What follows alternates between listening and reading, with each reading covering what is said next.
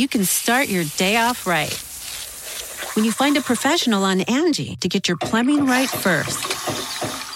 Connect with skilled professionals to get all your home projects done well. Visit Angie.com. You can do this when you Angie that.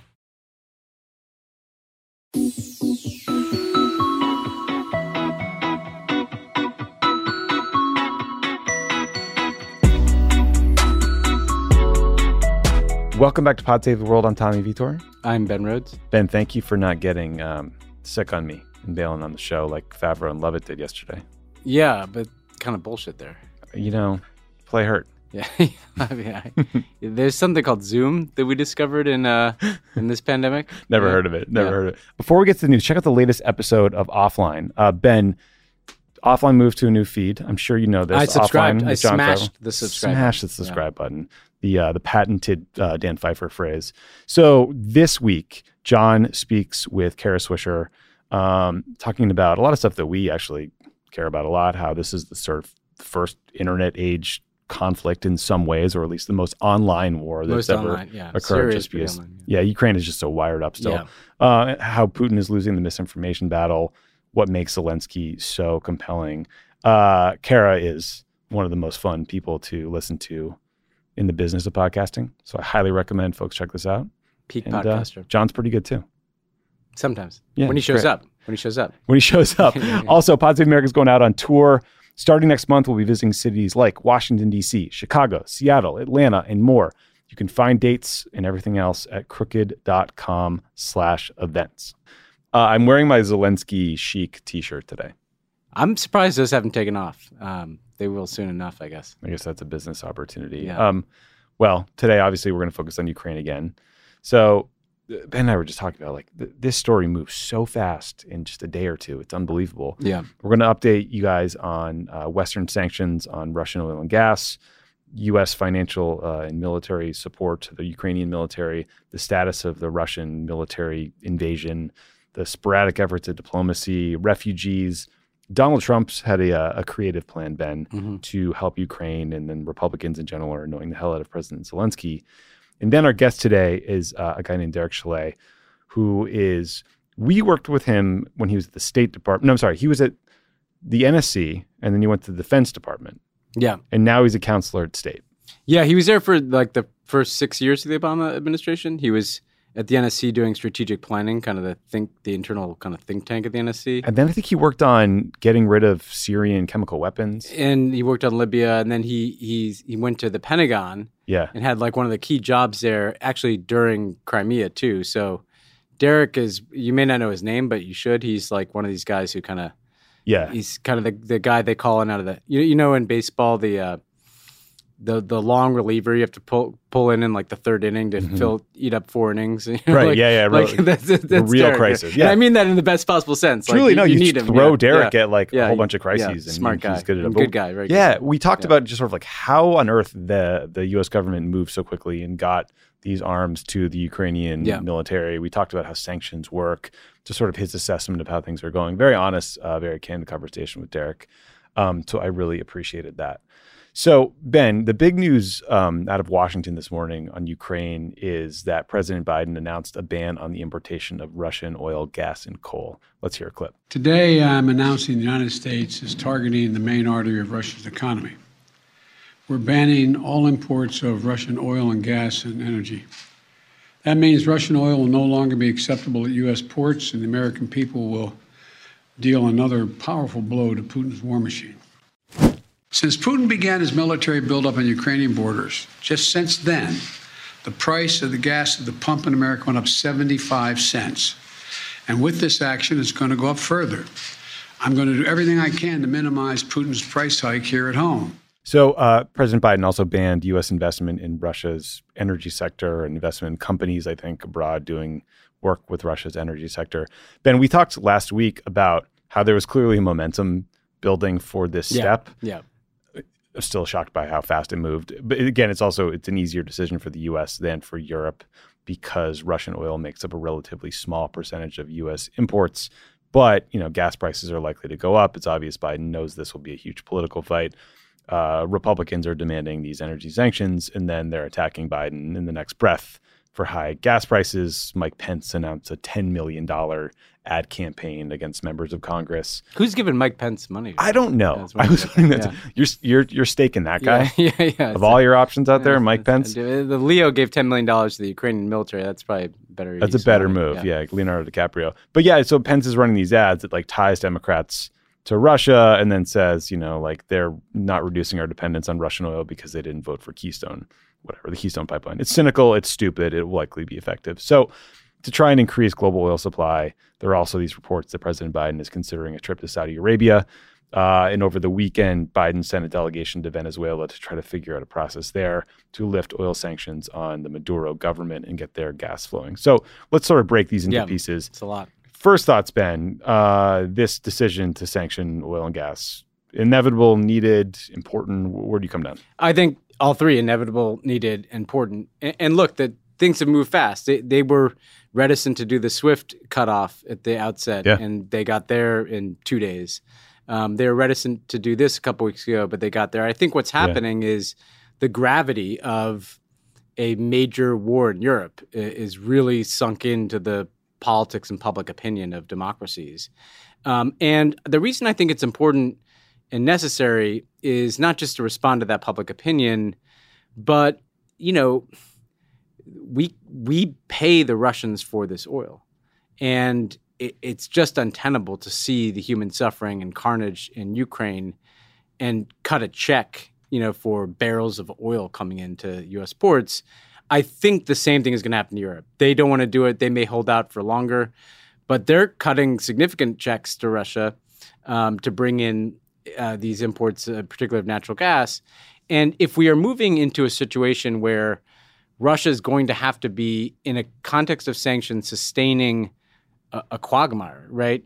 Paying for its military machine, paying for the supply chains into Ukraine to carry out an occupation. You just can't be subsidizing that. Mm-hmm. You just can't be paying money that will go to that purpose. Right. So there's like a moral point, but there's also kind of a strategic point, which is, you want to make it impossible for Putin to sustain a multi-year occupation of Ukraine. And this is a part of that. Now, he will, as we've talked about in the past, he'll find other buyers for some of this oil, but it'll be at a discounted price. The Chinese are not going to want to pay the full price for that oil. He can't find as the same reason the Keystone point is dumb for Mike Pence. Let's just deal with that really quickly. Like, beginning to build a pipeline is not going to immediately make up for... No. It's not oil barrels not coming in from Russia. It's apples and oranges. In the same way that there's not pipelines flowing from Russia to China to bring that amount of gas into China. So Putin will take a hit, even if he finds some ways to cushion that hit. And I think it establishes a kind of clear moral line. We're just not going to subsidize $1 of this. And by the way, the investment part is important too. Like Exxon and some other oil companies have helped the Russian companies develop fields and drill for oil and technology. Yeah. And so this is just going to further punish and disable the Russian economy. To your UK point, I mean, Britain said it would phase out imports of Russian oil by the end of the year. The European Commission presented a plan to cut Russian gas imports by 2/3 this year. That'll be debated, I think, in Paris later this week. Germany has pushed back on these demands to cut off Russian oil and gas. Russia is also threatening to cut off gas exports. Putin's out there warning that, oil will go to $300 a barrel. So we'll see how that plays out.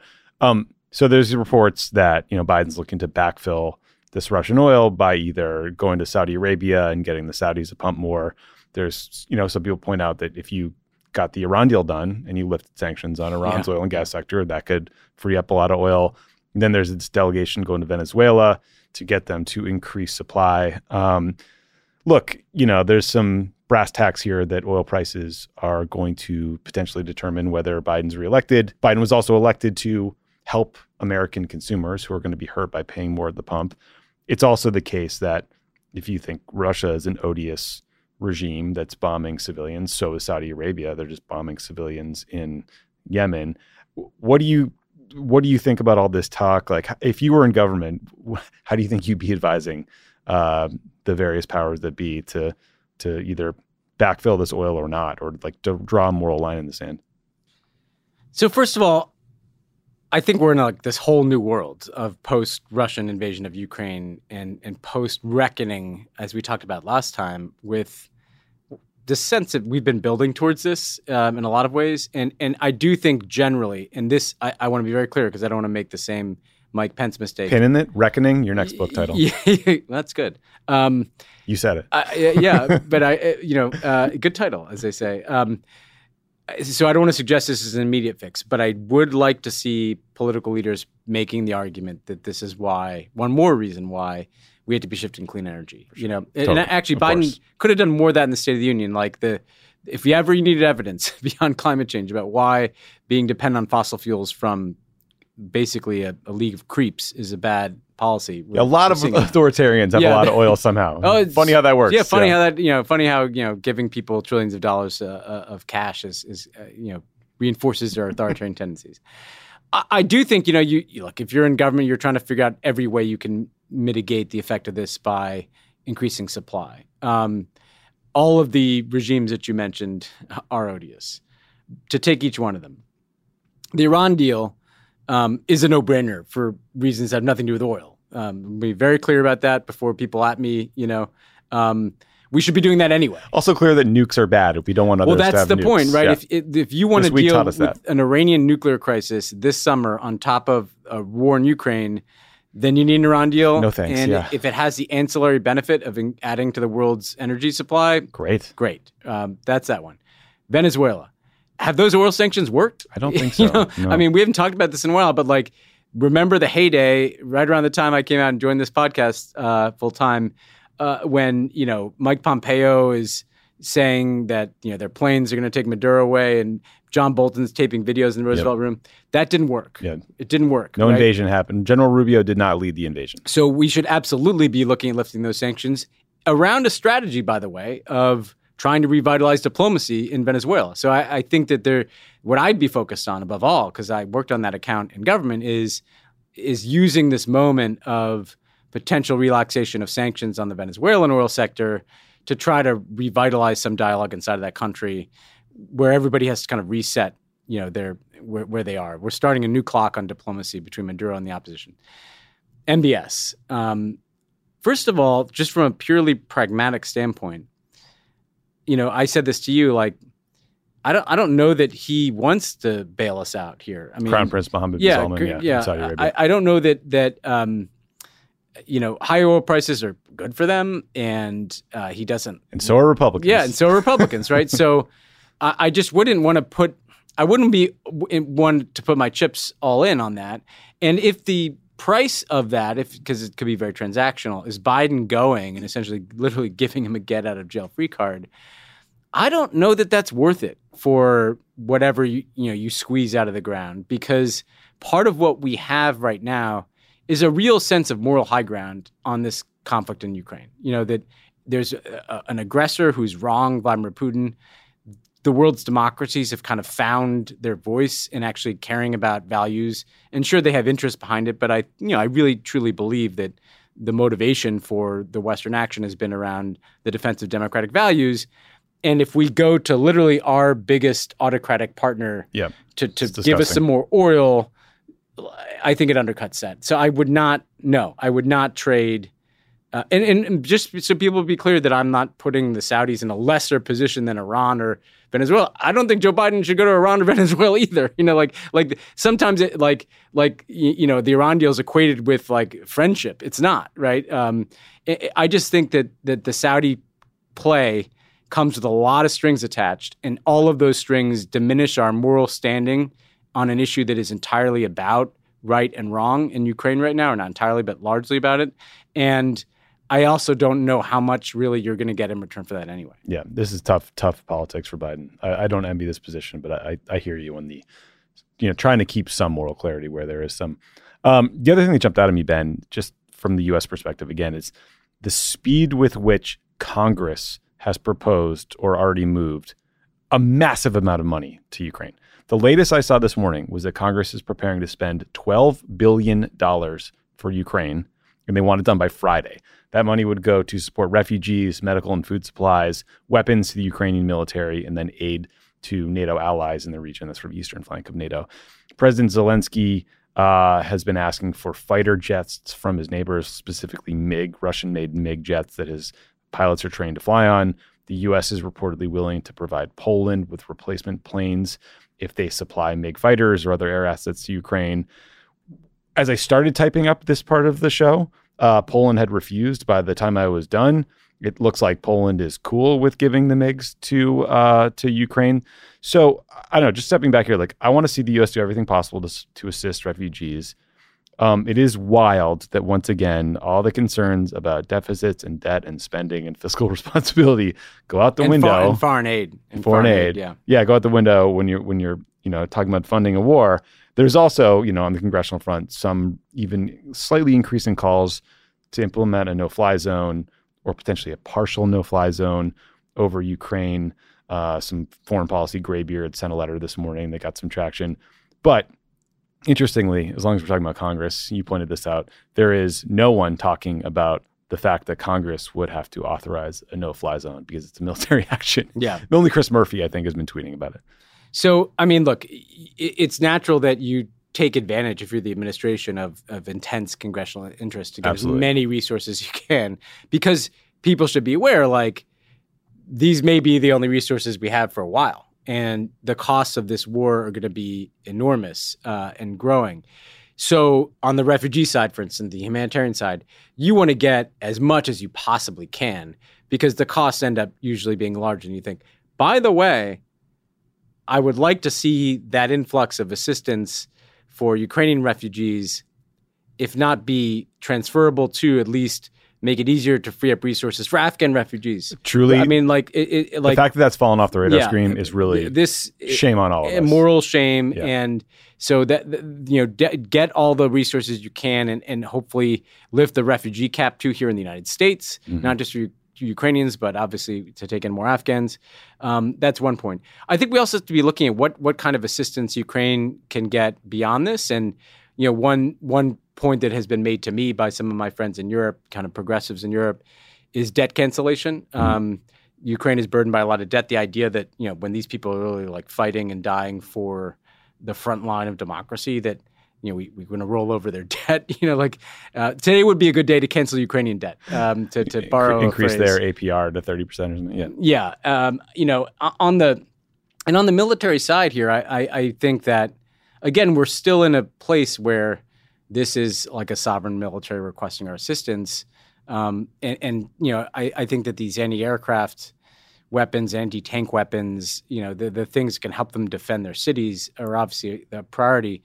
I don't know on these planes, the question is just can they fly them? Can they sustain them? Can they get in? I think I haven't seen Derek that. About this a little bit. It has to be unpacked.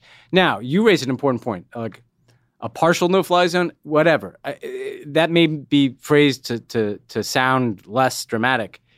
Let's just say once again, to set up a no-fly zone, the U.S. military will not put a single plane in the air before we destroy things like surface-to-air missiles and air defense systems on the ground, which are manned by Russians. So if it's partial, you are still going to kill Russians with U.S. military force to set that up. Yep. If Congress wants to call for that, they have to vote to authorize the use of military force. It's insane to think, it's been stretched enough that the 2001 AUMF, authorization for the use of military force, passed after 9/11, has been used to have this roving war on terror. The idea that the United States would go to war with Russia, without Congress taking a vote is absurd in the extreme. And I make that point knowing that members of Congress will not want to take that vote.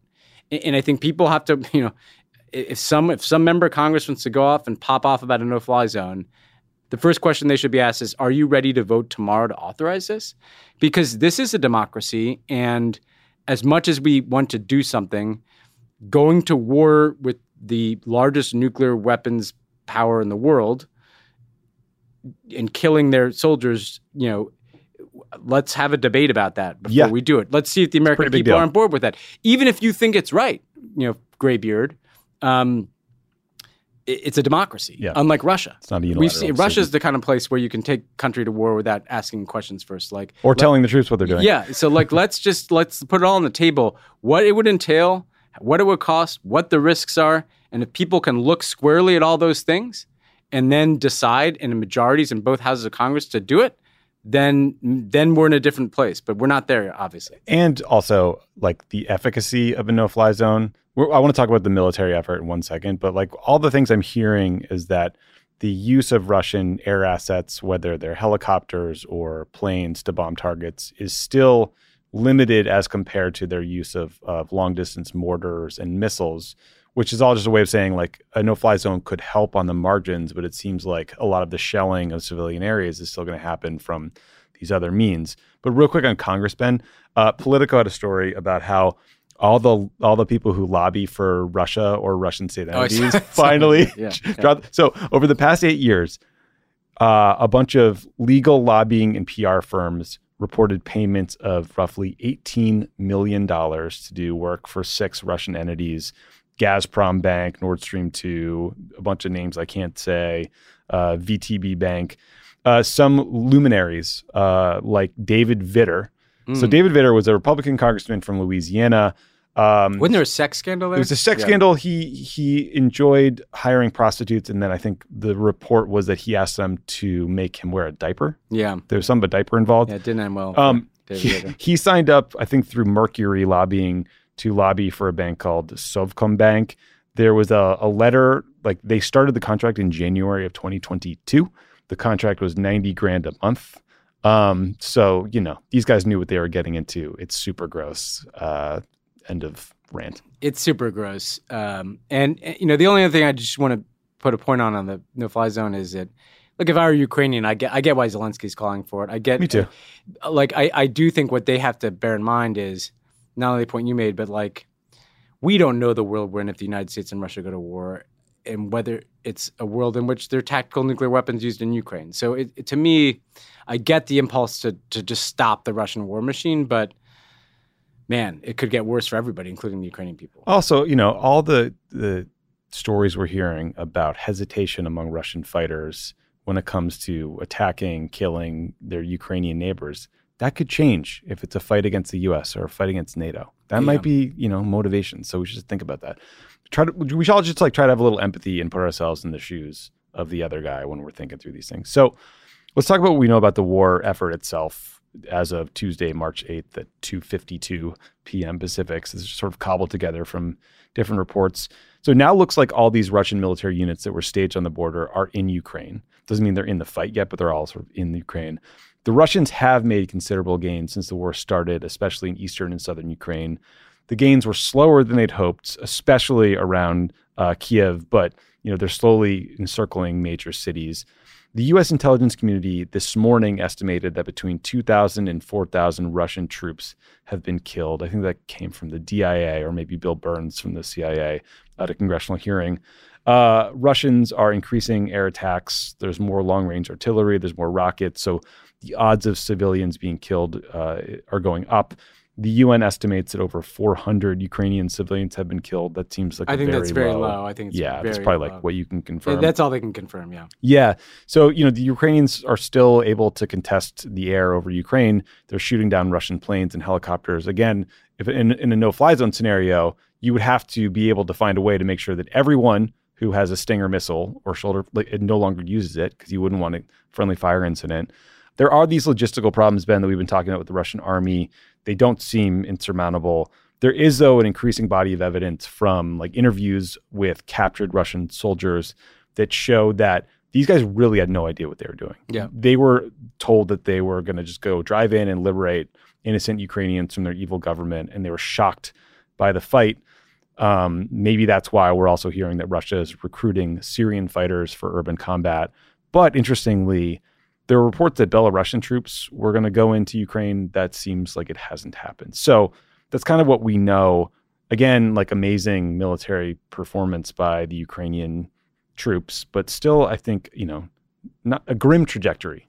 Yeah, I want to focus on kind of what I think I understand from my experience on these issues, which is not like obviously being out in the military operation, but in looking at a lot of U.S. military operations over the years and the Russian operations in Ukraine. And frankly, we, in 2014 and 15, we also kind of played out, what might Putin do? I mean, there were concerns he'd make a move on Kyiv back then. A couple of things I noticed in the Russian military operation. I mean, one is there is this concerted effort in the south and east, which seems like an effort to kind of connect down. If you look at eastern Ukraine, as we've talked about before on this podcast, but from the Donbas region where Russia's been operating down through Mariupol, a city that people have heard a lot about, that connects down to Crimea. So then that gives you the opportunity as the Russian military to connect these two chunks of Ukraine that you already are in, the Donbas and Crimea, with Mariupol being the key population center between those. Then Odessa, right? Odessa moves further west from there. That's another city on the Black Sea that if they took that, they could essentially completely cut Ukraine off from the sea, right? Yes, big deal. And that's a big deal because then Russia essentially controls the southeastern part of Ukraine, and they also cut it off from the sea. And that's one less place that you can resupply or get people out, among other things. Then actually, from there, if you're looking at a map, there's this breakaway, one of these Russian separatist areas of Moldova, the one in Moldova called Transnistria, where there are actually Russian peacekeepers.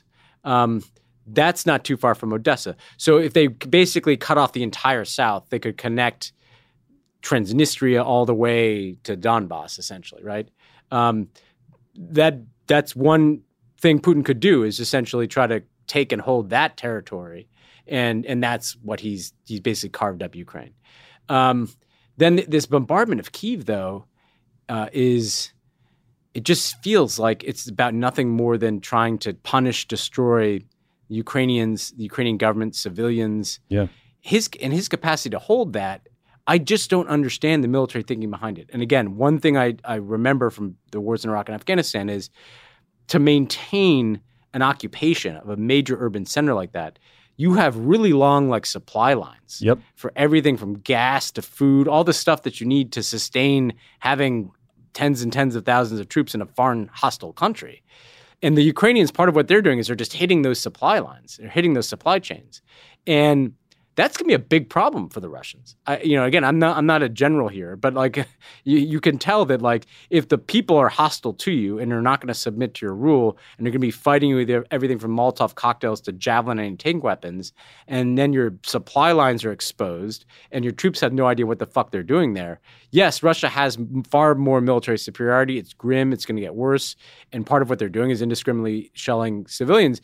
But I also really don't see I see the strategy that I just described in the south and east, where Russia can use its border and that water to resupply.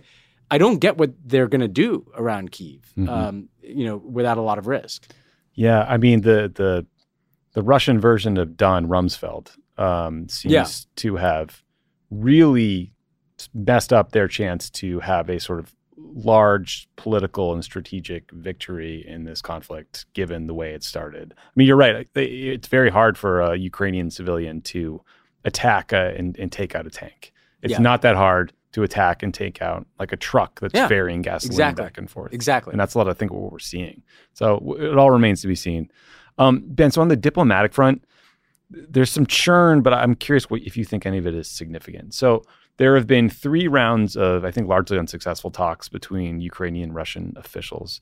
The Kremlin has demanded that Ukraine amend its constitution, reject claims to enter NATO or the EU, and then recognize Crimea, Donetsk, and Lugansk as Russian, those eastern areas that they've been occupying. That's not going to happen. The People's Republics. Sorry, my bad. Russia has bullshit. Yeah, totally.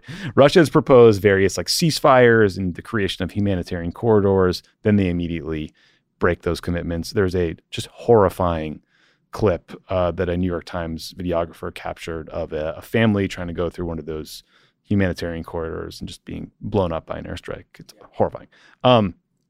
Russia has also said that Ukrainian refugees can only escape into Belarus or Russia, not to Western Ukraine. Obviously, that's ridiculous. So one weird sidebar, one of the members of the Ukrainian negotiating team with the Russians is reportedly dead after being killed by Ukrainian security forces trying to arrest him. He was accused of treason. We don't know what happened, though obviously if there was some sort of extrajudicial killing, that is troubling news. doesn't justify it, but not beyond the Russians to have a Ukrainian asset. Oh, no. Yeah. I'm sure they have a bunch of them. Yeah. The Russians also released a list of like a couple dozen countries that they have deemed unfriendly to Russia. So Putin doing kind of like a autocratic anti-Santa Claus. Switzerland on the list too. Oh. Like the neutral country is unfriendly now. So that's what you get. So President Macron continues to have extremely long conversations with Putin, and then he releases sort of anguished photos of himself making the calls. I don't know why. And then Israeli Prime Minister Naftali Bennett flew to Russia for meetings with Putin. I think he then went to Germany for meetings there. I'm not sure what else. So, Ben, any of those like diplomatic avenues sound promising to you? Anything you think we should bank on here? No, not at all. I mean, it feels like Russian obfuscation. They obviously violated these ceasefires. Humanitarian corridors into Russia are kind of a joke. Look, the demands around NATO, Crimea, and Luhansk and Donetsk, the problem with it is essentially Ukraine's kind of core baseline position is you have to respect our sovereignty. And, and I think that the Ukrainian commitment to its own sovereignty has probably gone up since they were invaded. And Zelensky ran on that, right? Yeah. And so the idea that they would basically have to submit to Luhansk and Donetsk, these other two pieces of their country being like chewed off. Right. Never mind the NATO point and the capacity to make their own decisions about what alliances they join. It just, in this environment, with Russia doing what they're doing, that doesn't feel like a credible demand to make. I think it'd be like a tenth of their territory. Yeah, it's a significant amount of land, right? Yeah. Crimea is a little more complicated, just because there's been this kind of de facto situation, and it is this kind of majority ethnic Russian area.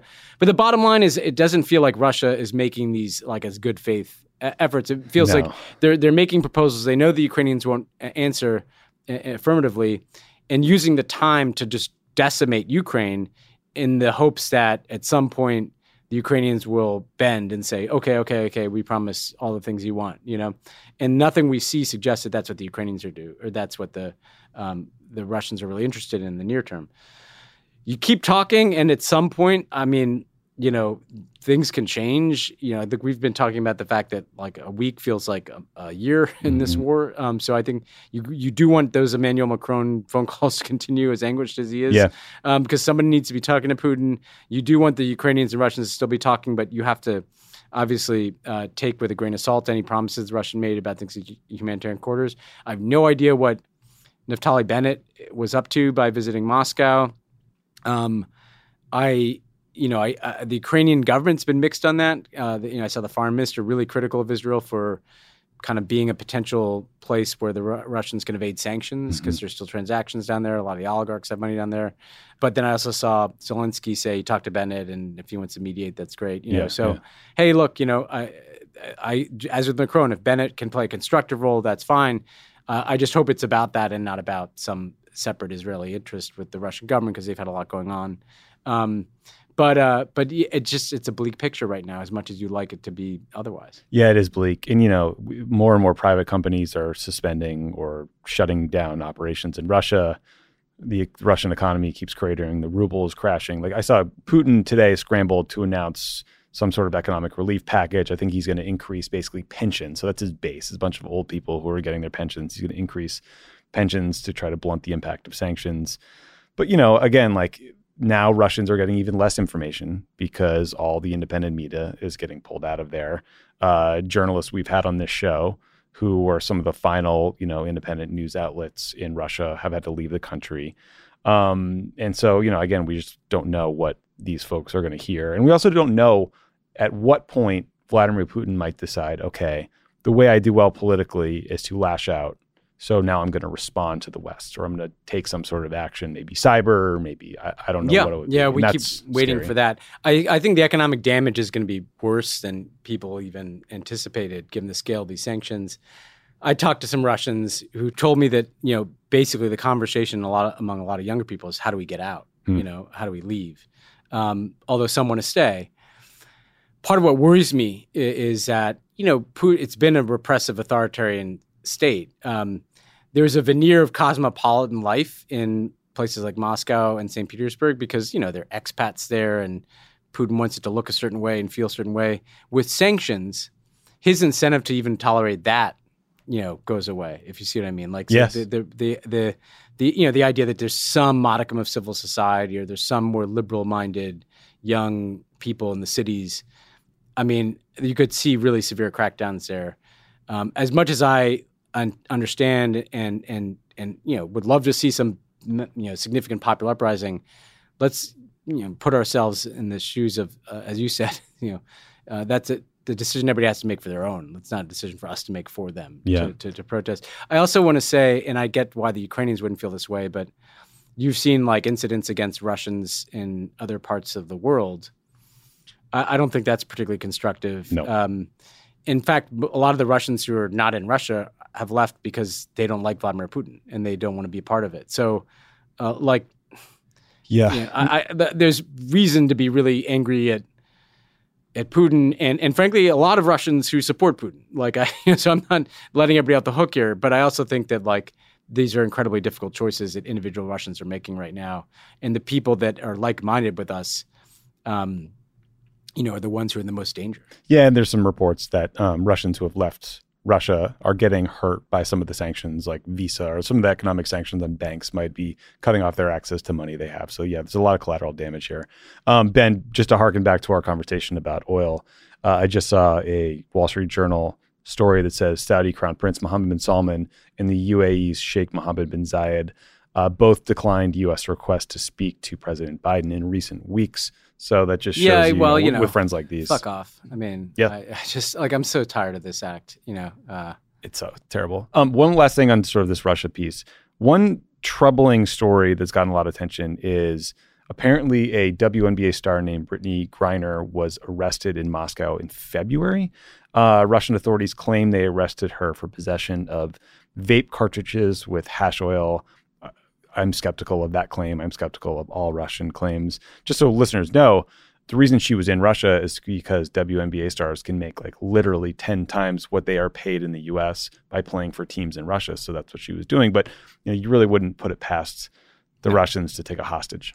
I wouldn't at all. And in fact, it's something that I think people anticipated to some extent. And the Russians respond in weird ways to things. Some of the initial Crimea related sanctions, they responded by canceling adoptions of Russian children by American families who spent years going through that process, literally hurting kids who are in orphanages. And so I would expect, whether it's Brittany Griner or other Americans literally being taken hostage. Target, if I would not want to, for an American in Russia, I think it's quite dangerous right now. They could respond in weird ways in different places. And again, the most likely is what we've talked about, cyber and things like that. But that's an example of Putin doesn't really respect any boundary. And we should all just keep her in mind because I'm sure she's in a very difficult circumstance. Very scary.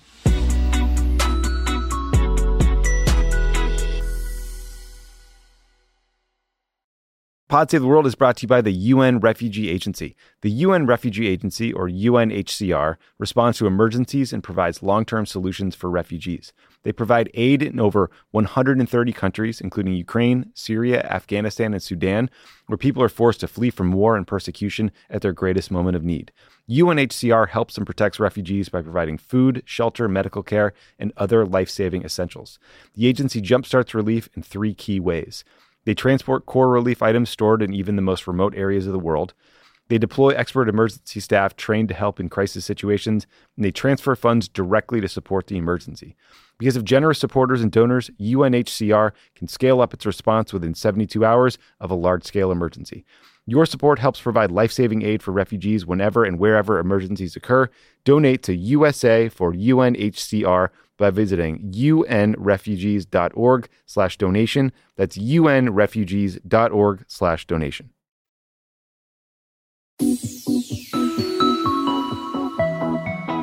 So let's talk about refugees. So the United Nations said that more than 2 million people have fled Ukraine since the Russian invasion on February 24th. We wanted to play you guys 2 clips from Ukrainians describing what the experience is like. Both these women spoke with our producer Haley earlier today. The first is a clip from Anastasia Lapatina, who is currently in Poland, but she's been shuttling back and forth to the border. Here's her sense of what that's like. When you walk through the city, you see Ukrainian flags everywhere. You see restaurants advertising that Ukrainians can eat there for free if they want to, or that a percentage of their income revenue is going to go to help refugees or the Ukrainian military. So as a Ukrainian myself, I felt extremely welcomed, and it's truly great to see so many people helping. When I was at the border, I didn't only see people from Poland. I saw people who drove all the way from Italy or all the way from Denmark, who just stood with signs saying that they're ready to pick families, like women and children, up and drive them back to their countries and help them resettle there, right? Because Europe is being so welcoming with the Ukrainian refugees that it's totally doable from a legal standpoint to just move anywhere in Europe.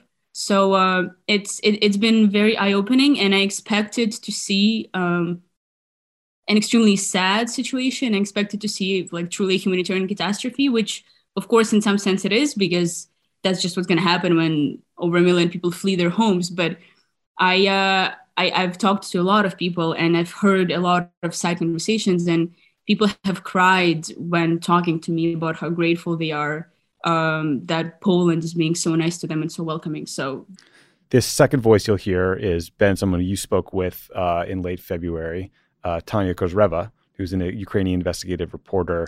She too is describing conditions at the border, sort of a different perspective on what she's seen. There are like evacuation trains from all over Ukraine coming to Lviv, and people on these trains, they're like lying on the floors. They're like, it's horrible situation, and it's a nightmare, to be honest, to see all those kids and all those women, like stuck. Like I don't even have the words to explain like what are the conditions in those evacuation trains, because it's like people are desperately trying to get out, and they're packed as it's just horrible. And we saw near the border, we saw these long lines of cars where people also like sometimes they are spending there like 3 days. And so it's kind of a, it's like, it's horrible. I don't have any words to describe. Like, I think Lviv is, one of the cities that doesn't really see the war. There is no bombshell and there is no explosions in Lviv, but at the same time, you can see this impact of the war. You can see this human cost of the war when you see all these migrants, who are trying to get out from the country. So, I think what you heard there was how awful the process is, how tough the situation is, but also the incredible gratitude that Ukrainian people feel towards Poland and other places. The good news now is we're seeing a lot of states and people be welcoming to Ukrainians. You do have to wonder how long that goodwill will extend, because it's going to create stress on these neighboring countries as they try to support these huge inflows of people. And we just over time, I think history suggests that countries get less welcoming to refugees over time, and it's something I'm mindful of and worried about. Yeah, it's something to watch. I mean, thus far, there's been this overwhelming welcome. I talked to even a Romanian today who was actually over the border in Ukraine, and he's part of the effort to welcome people into Romania. And so it's clear that the countries in Europe have stepped up and opened the door, and individuals have. And I think if there's anything important and hopeful to take from this whole situation is that this seems to have awoken some sense of solidarity in people and some sense of common humanity in people that's been missing too much recently. And, these numbers are going to keep going up. So hopefully that continues to be the case. And hopefully there's a place for people and there's policies and resources that are not just for the first few weeks, but that they endure. I think to Tanya's point, Tanya Kozreva, who's just, amazing journalist, we're seeing like the happy end of the exodus, the people being welcomed and given supplies. In the same way that on social media, we see often, we see horrible things, but we also see kind of hopeful videos. The conditions are getting worse from where these people are coming from. What do you think it's like? The first day in the metro, in the subway, is one thing. What's it like now? 100 What days. is the sewage? What is the 30 sanitation? days, yeah. What is the food? What is it like at a train station under shelling versus it was already bad a week ago? And so I think Tanya's point is really important to us to keep in mind. Like the war, it gets worse and worse the closer you get into these cities. And it's just a horrific scene. And so we're at 2 million refugees now. Like this could be 5 million people within a few weeks, and that is going to create stresses. And the question is, you have to take that generosity of spirit among the population and use it to get governments to put a lot of resources into the picture for everything from temporary housing to integrating into workforces. Like these, there needs to be some serious work done here. One other point I make, I talked to someone who's in the refugee space who pointed out to me that there's something like 170,000 unaccompanied children in Ukraine, either in orphanages. So we have a clip from Tanya about this. Okay. Because you're right. I mean, I think a lot of the people we've heard from are like young, able-bodied, people with access to cars or could walk for 5 hours, right? Here's a clip of Tanya describing an orphanage for disabled children in Odessa, Ukraine, which has been one of those cities that is just like holding its breath, waiting for a Russian attack. So the mayor and the city council is claiming that they evacuated all the orphanages from Odessa, but at the same time, we managed to find one where all the disabled kids are from Odessa. And they're not even trying to evacuate just because all these kids, they're in the horrible, they desperately need a lot of care, and you just cannot evacuate them like normal kids. They need special support, and every kid needs like a special equipment to be carried on. And some of them, it's a babies like who's 7 days old. So and the head of this facility, the director, she's saying like, I was told to evacuate, but I cannot evacuate. Like I need special conditions. I need a plan, very detailed plan to evacuate. Because like it's not easy for us. And we saw these kids and they're really, they really desperately need this help, and they really desperately need this, step-by-step, very detailed plan how to evacuate, how to cross the border. They cannot stay on the border for 30 hours, like all these cars and all the migrants who are like all the people who are trying to cross the border in the country right now. They cannot stay on the border for such a long time. So it's it's also a heartbreaking story. So that's obviously devastating. We're going to put a bunch of places you can donate money, relief, time, supplies in the show notes. Vox Media has an article you can Google called How You Can Help Ukrainians. They link to a lot of resources, but there's a huge need, as you said. Yeah, and I mean, just try to imagine being like a disabled kid in the middle of this terror. I mean, human beings deserve better leaders. I mean, it reinforces what a fucking monster, Vladimir Putin is. I mean, can you imagine being the woman running the disabled orphanage? And you're just trying to keep these kids alive. It's horrendous. There was a CNN report on a train full of extremely ill children that spent like 30 hours trying to get out. There were some reports on NICUs and maternity wards being moved underground. I mean, it's too much. Okay, so check out the show notes if you want to donate, help. We're going to close with some creative thinking.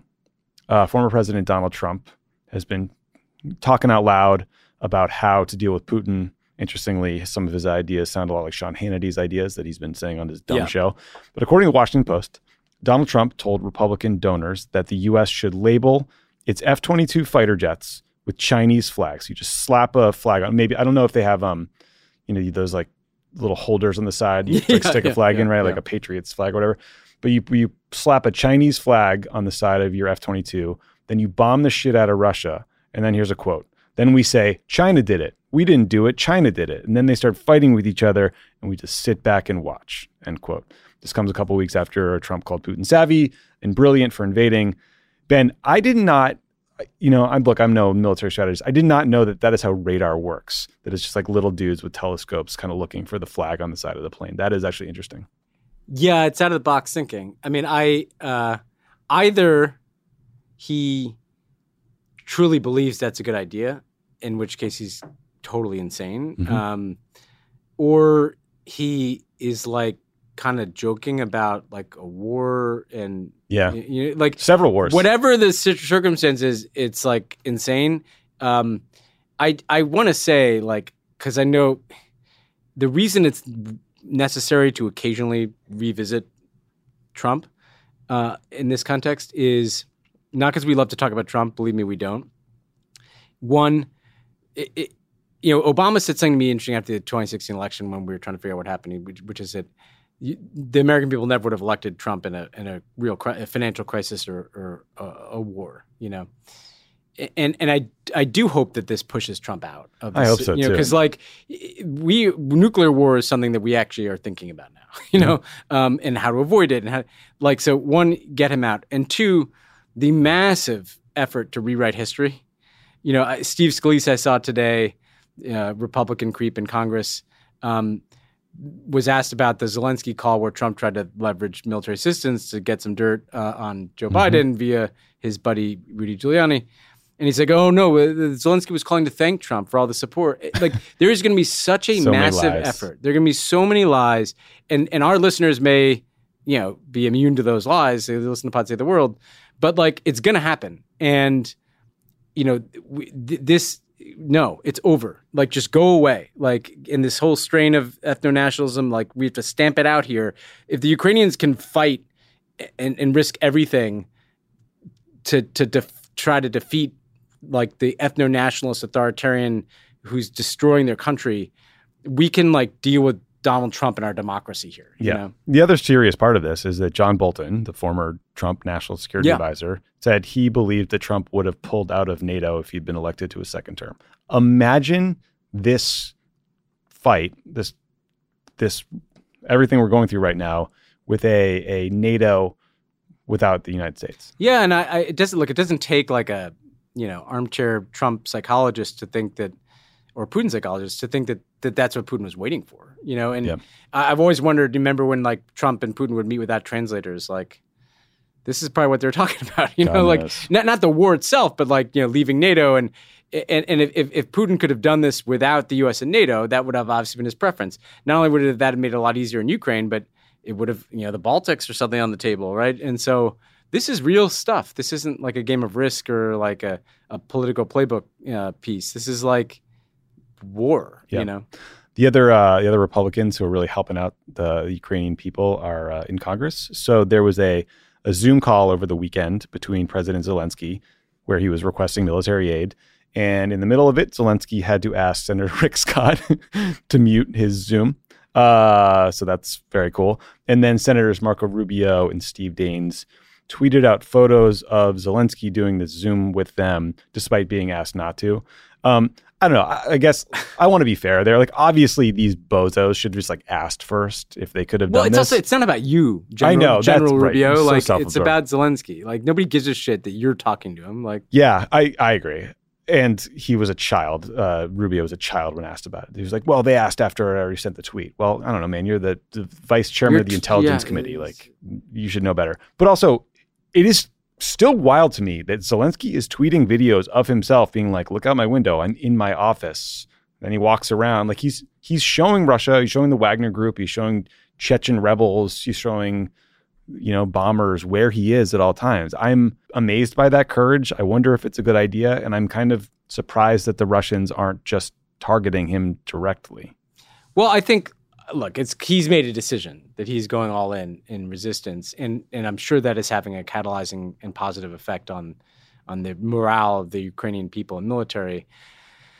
I also think he's fascinating. People will look back and he has broken down every wall between a leader and his people. Like the the fact that he's wearing a T-shirt and not a suit and tie, the fact that he's holding his own phone. He is remaking what it means to be a leader. And this is not just like fanflick stuff. Like it's interesting to me that he is, you couldn't imagine Macron in a T-shirt, like, walking around holding out his own phone. Like there's something really powerful about that.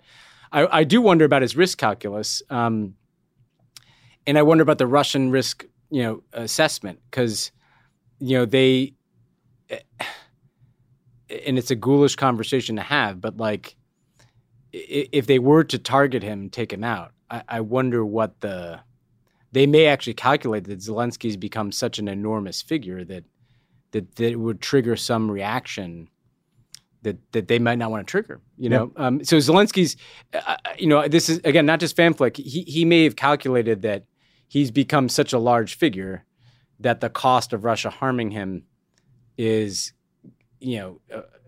going to be really, really high. Yeah, it's just risky. It's risky. It's risky. There's also been some reporting. Look, man, I don't want to talk about the risk to him either, but there has been reporting of Western countries sort of pushing the Ukrainian government to figure out a secession strategy and to possibly like position some parts of their government in places that are safer than Kiev or maybe outside of the country. And there's some resistance because I do worry, like Zelensky in the span of a couple of weeks has made himself sort of a singular figure in modern history. Yeah, yeah. And, you're right. It could cut either way. Him getting assassinated by some Russian goons could light Russia on fire. For all we know, like that's the thing. That's the thing that could turn out hundreds and hundreds of thousands of people in Russia. Because he's famous in Russia. Yeah, he is famous in Russia. That's the thing that could have Ukrainians just, that's the thing that could trigger a no-fly zone, right? And that's the thing that could trigger just kind of like mass violent uprising amongst Ukrainians. It has become this variable in this conflict that it's in everybody's head, and it's hard to talk about. Yeah. It is what it is, but like it's, I've never seen anything like it. I mean, I really haven't. It's just, remarkable guy. It's remarkable. Yeah. Okay, we're going to take a quick break, and when we come back, we are going to hear my conversation with Derek Chollet. We're going to talk about, he's a senior counselor of the State Department. We're going to talk about how it works, this process of, getting arms into the hands of the Ukrainian military, the sanctions process, sort of his assessment on how things are going. So really smart, thoughtful guy, is in government, but manages to talk in a way that is clear and understandable and really interesting. So stick around for that.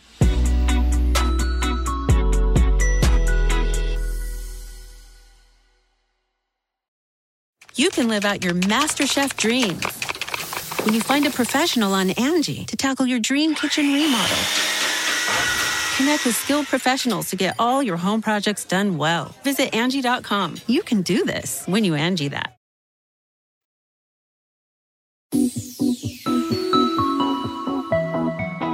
My guest today is Derek Chollet. He's a counselor at the U.S. State Department. He's a friend of mine. He's a friend of Ben's.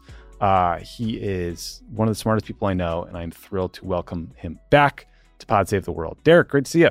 It's great to be back on the pod, Tommy. I was reflecting, I think it was probably 5 years ago. Yeah, 2017. I had my first visit, and like many things I've done, I got in early, when and now it's like blown up. And so I'm honored to be back. We are. I appreciate it. I was listening to a clip that was on like the Facebook page, and you and I were talking about meetings you would not take as a campaign advisor to a candidate in the context of Donald Trump's goons talking to a bunch of Russians. So time's a flat circle here, buddy. Oh, wow. Same set of problems. So Derek, we were just sort of chatting before, we started the conversation. It is astounding for me to see how quickly the White House, the State Department, Congress is moving to approve funding or the transfer of military support and weapons systems from the U.S. or stockpiles in Europe, wherever they are, to Ukraine. Can you just help listeners kind of understand how this process works, right? I mean, there's like an approval process in Washington, Congress votes for something, or the White House announces something. Then what happens? I mean, how does a Javelin missile system get into the hands of a Ukrainian soldier? Yeah, great question. I mean, let me just take a step back, please, if I can, and because this is one of the reasons why the intelligence we had about Russia's intentions and this buildup that we've been watching over the last several months unfold and we've been making public over time was so important because first, I think it did get in Putin's head a bit and it slowed them down, which a little bit, which was helpful because it helped us prepare the sanctions packages, which we've been unveiling with European partners.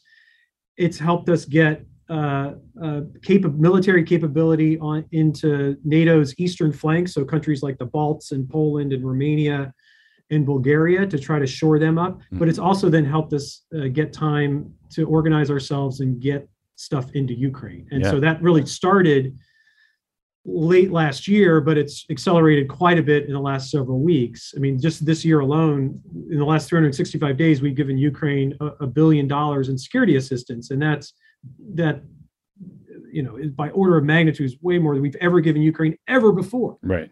In terms of security assistance. So look, a lot of this is coming from stocks that we, the United States or other European partners already have. So this is equipment that we have in abundance. And one of the ways we're able to get it in quickly is some of these materials that we're providing, for example, are pre-positioned already somewhere in Europe.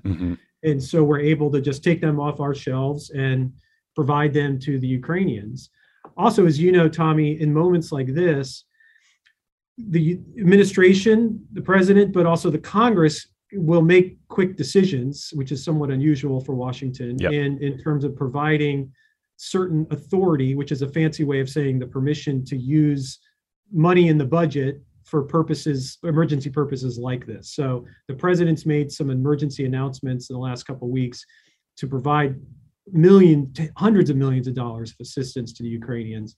But the Congress right now is considering a multi-billion-dollar package. Up to 12 as of this morning. Up to 12, right. That would be, humanitarian assistance, further support for security assistance for Ukraine, economic support, that kind of stuff. Yeah. There's a different conversation to be had about how easy it is to get $12 billion for wars and not for other things. But I digress. That is not your problem.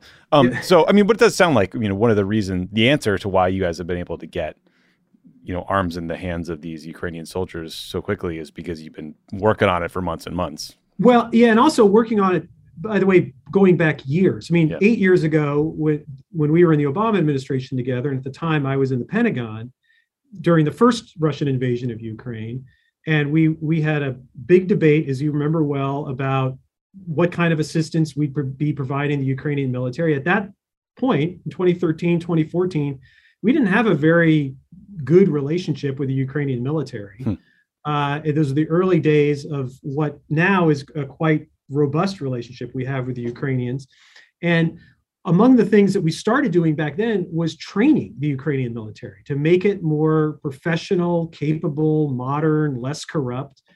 And that is kind of in some ways the least sexy thing you can do in terms of security assistance, because everyone likes to talk about Javelin anti-tank missiles, and we're seeing how important those are right now. But also, it's the training and the professionalization of the Ukrainian military that we started to do back in 2014 that over time has worked, and I think it's paying dividends today. Yeah, well, so I'm really glad you made that point because, it's hard for me. I mean, look, I know what I read in the newspaper, but it's hard for me to understand what would actually be useful for the Ukrainian military. Right. Because you see these reports that, the Ukrainian Air Force is pretty much intact, but there's President Zelensky's out there asking for more MiG fighter jets, which is just, stepping back for a second. It's amazing to imagine a Russian-made MiG fighter jet flown by a Ukrainian attacking a Russian-made fighter jet flown by a Russian. Right. But, apparently now Poland has agreed to give them these MiGs. But then I read other experts who suggest that, like, the impact of those big, splashy weapon systems may be less than, anti-tank or anti-aircraft missiles, or just like basic ammunition or basic communications tools. How are you guys thinking about the best way to arm and assist the Ukrainians? So right now, almost all of our assistance is going to those meat and potatoes weapon systems, but really important: anti-armor, anti-tank, ammunition, air defense systems. One of the realities we have to face when it comes to some of these high-end systems, now MiGs are the exception because they know how to fly MiGs, but other systems that, for example, more sophisticated air defense that we could provide them, they don't know how to use. So it's not something you can just like purchase off, global Amazon and get, and then just figure out how to use it. It's like a Sonos speaker, just kind of like plugs in. Right, it plugs in, it sets itself up. You have to be trained on how to use it. So that does limit in what we can provide. But so far, I think what we're seeing on the ground is how effective some of these basic tools. I say basic because Javelin anti-tank missiles are not basic tools, but they are the things that are really making a difference on the ground. And the United States, other European countries have provided Stinger anti-aircraft missiles, and we've seen those in use as well. I just think stepping back is just quite remarkable how fast all this has moved, not just what the United States is doing, but there's now 14 countries involved in helping to support the Ukrainians. They need every bit of that support. And what they're doing every day and the fight that they're putting up is just completely inspiring to us. Yeah. And so, they need our help, and we're committed to give it to them. It's amazing. Similar sort of, sanctions 101 type question, which is, we talk a lot about sanctions. I imagine a lot of folks don't really know how they work in practice. I don't think that there's a giant lever that says like sanctions on Russia that Tony Blinken gets to pull in the right moment. But, can you help us walk through like, okay, you guys decide to sanction Russian oil and gas. How does that work? How does the State Department sort of implement a decision like that? Sure. Well, first, before we get to the implementation, it's the organizing that goes into the decision to do this takes a lot of work. And I would assert that the effort that the Secretary of State, Tony Blinken, has led over the last several months is the closest I can think of it in recent history is 30 years ago when James Baker was putting together the coalition to fight the Gulf War in from August of 1990 till January of 1991, while simultaneously trying to find a diplomatic solution. So running on two tracks, preparing for the worst, but also hoping and aiming to try to find some diplomatic way forward. And Secretary Blinken was doing the same thing. So the time that we had when we started to talk to allies about the intelligence we were getting and sharing with them the intelligence, part of the purpose to share all this with them was to make the case why this was so urgent, and really to help them make the tough decisions to impose some of these sanctions. Because as President Biden's talked about how this is going to have an impact on the United States, it's going to have more of an impact on Europe, all these sanctions, because Europe's economic relationship with Russia is just so much deeper. So obviously the implementation is pretty straightforward in many instances, right? Because it makes it illegal for a Russian bank to do business in the United States or Europe. I mean, just like when you close down your airspace to Russian planes, it makes it prohibited for Russian planes to fly over the United States or fly over European countries. And you've seen now how Russian airlines have to circumnavigate Europe to get from, Russia to, wherever they're trying to get to, because Cyprus or wherever, because they've got to fly all around places they can't fly over. We have been working quite hard at making sure that we're all on side, because I think one of the other principles here is that we are more powerful when we're together and more influential when we're together. And so there's a lot of times where the U.S. could just ride off on its own. But if no one's behind you, then you're not really leading, right? So, taking the time to get our European partners in particular on board, but also Asian partners. This has been a global response in many ways to Russia, which I think I'd like to think has surprised Putin. Yeah. Oh, I imagine Japan sort of jumping on board. A lot of these countries, Sweden, Korea. Yeah, it's remarkable. Australia. The unity is remarkable. Here's the harder question that I don't know how to think about, which is, you read these articles about the children of Russians who are now living in Ukraine, who are being shelled, and trying to explain to their parents back home what the Russian military is doing to them, and what they hear back is Russian propaganda. And I think that just sort of speaks to the power of propaganda in state-owned media. And so my question is, clearly these sanctions are hurting, the Russian people in a real way, right? The ruble's crashing, the economy is crashing. They can't travel, they can't use Visa or MasterCard or Apple Pay. Right? There's like a lot of things about life that are going to get harder. Practical things in life. Yeah, little things. Yeah. How do you think that you help the Russian people understand that Vladimir Putin is the reason, or blame him versus blaming the evil United States or the evil West? How do we connect those dots? Yeah.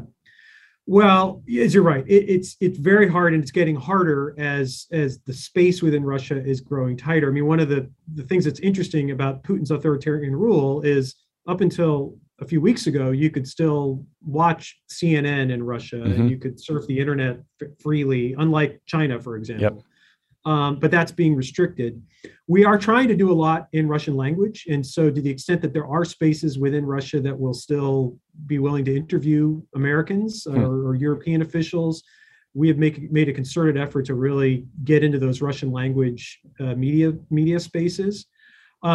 We're watching a lot of this play out as we have all been living on social media. And so I think there's a lot there that we're working on as well, along with the Europeans. I mean, what's been striking to me, Tommy, about this is this war of choice by Putin was not something that he prepared the Russian people for. This wasn't some kind of, you didn't see a long build up to this and trying to make the case. I think this is perhaps part of his misperception, that he thought maybe the case was so self-evident he didn't need to make it. But you're seeing a lot of really, really rich Russians. You're also seeing a lot of regular folks wake up and say, wait a second, how does this make sense for us? I mean, how is this making our lives better? How is this making our children's lives better?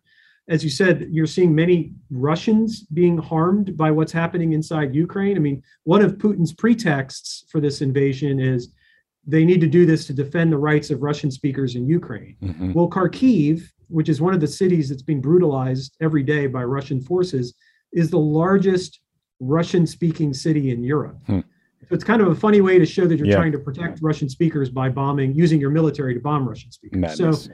So, look, I think it's hard for me to see how this ends well for Russia. I think this will be a strategic body blow for Russia. This is going to be an expensive war on its own. The sanctions make it even more expensive, and they're going to be spending a lot of their bandwidth and energy trying to deal with what is going to be a long struggle. This is a catastrophe for the people of Ukraine, no question about it. Largest refugee crisis in Europe since World War II. But when I think of Russia's future, which in my view was always a dim one, it's gotten a lot dimmer because of this what he's done. Yeah. I know you're busy. Those are two quick final questions. I mean, one, I think the conventional wisdom about Vladimir Putin is, he just has a tendency to always escalate to any perceived attack in response. But in this instance, I mean, it's been interesting to see that the U.S., NATO, European countries have sanctioned his economy in crippling ways. They have immediately fed arms into the Ukrainian opposition, but we haven't seen a Russian response against the West, or at least nothing overt. Or I haven't seen any reports of a big cyber attack or anything. Right. Is that surprising to you, that sort of relative laid back posture? It has been a bit surprising. I mean, we obviously have been prepared for the worst and remain prepared for that kind of response. Look, I think in some instances, he understands the areas where we have escalation dominance, which is kind of a term of art, but where, he knows that there's certain capabilities we have, and also the collective power of the US and Europe and NATO together, that this, if he keeps upping the ante, ultimately this is going to be a loser for him. But I don't think Putin's suicidal, but I don't know that he's. There's been a lot of talk about, is he crazy or is he irrational? I think he is very isolated. I don't think he's getting great information from the very few people that he seems to talk to. I think he. We've all been living in COVID isolation. He especially has been living in COVID isolation. I mean, this is a guy who barely left Sochi for almost 2 years. This kind of what we've seen with the long table shots is are just kind of great visualizations of what I think the reality's been for him, and very separate from certainly everyday Russians, but most of his government. So, I don't, that doesn't mean he's lost his mind. It just means he doesn't, you add in kind of his sense of grievance and sense of and the sense of victimhood with his ambition, and that's a combustible mix. Yeah. If you add into that lack of good information. Don't shoot the messenger used to be a literal concern. I imagine it remains one in right. Russia. I mean, I think he's created an environment where there's not a lot of people. It's not career enhancing to deliver bad news to him. Right? Honestly, it's not in the U.S. government either, so I feel his pain there. Final question. There's some reports that the U.S. is considering bolstering the air defenses of Eastern NATO allies or Eastern European allies, like maybe a Patriot missile battery, maybe a THAAD defense system. I guess my question is sort of like, you might not want to get that specific, but just stepping back, how concerned would you say NATO allies or others in Eastern Europe are that the Russian invasion won't stop in Ukraine? I certainly have friends from Georgia who are very nervous for very good reasons, looking back to 2008. Absolutely. Very nervous. I mean, the short answer is I just a few hours ago, I was with an old friend who's the Deputy Defense Minister of Latvia, who for years we have been talking about the concerns they have about Russia's threats to the Baltics. And of course, this crisis is, making those threats seem very, very real and apparent. I was in Romania a few weeks ago, and Bulgaria, and both of those countries, one by sea, one by land, borders Ukraine. And so very nervous about where this goes. And that's why we have worked very hard to put more of our military, but also other European countries' military capability along those, that so-called NATO's eastern flank, Baltics, Poland, Romania, Bulgaria, to reassure them that we got their back, but also to deter Russia from doing anything. Let's hope it all works. Derek, thank you so much for the work you're doing, for talking with me today. I really appreciate it. It's great to see you in general, and truly impressive to see what you all have put together and how quickly you put it together. So congrats on that work. Thanks, Tommy. It's great to be back with the pod. Thanks for having me on, and thanks for your listeners for listening in.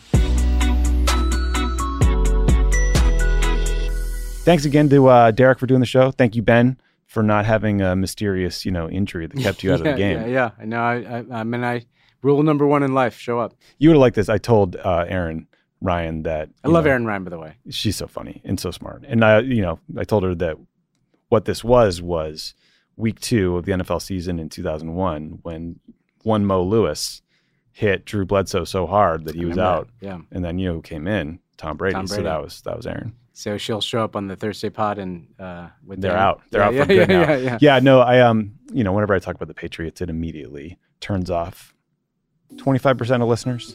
So yeah. Well, you're doing it at the end of the show this time. This time, I'm trying to protect us. Yeah. All right, that's it for us. And I don't know, maybe we'll talk to you Friday. Maybe we'll talk to you next week. God knows anymore. Yeah, who knows?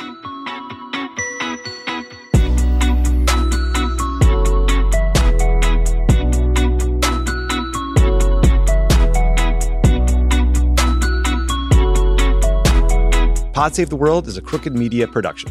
The executive producer is Michael Martinez. Our producer is Haley Muse. It's mixed and edited by Andrew Chadwick. Kyle Seglin is our sound engineer. Thanks to our digital team, Elijah Cohn, Yale Freed, and Phoebe Bradford, who film and share our episodes as videos each week.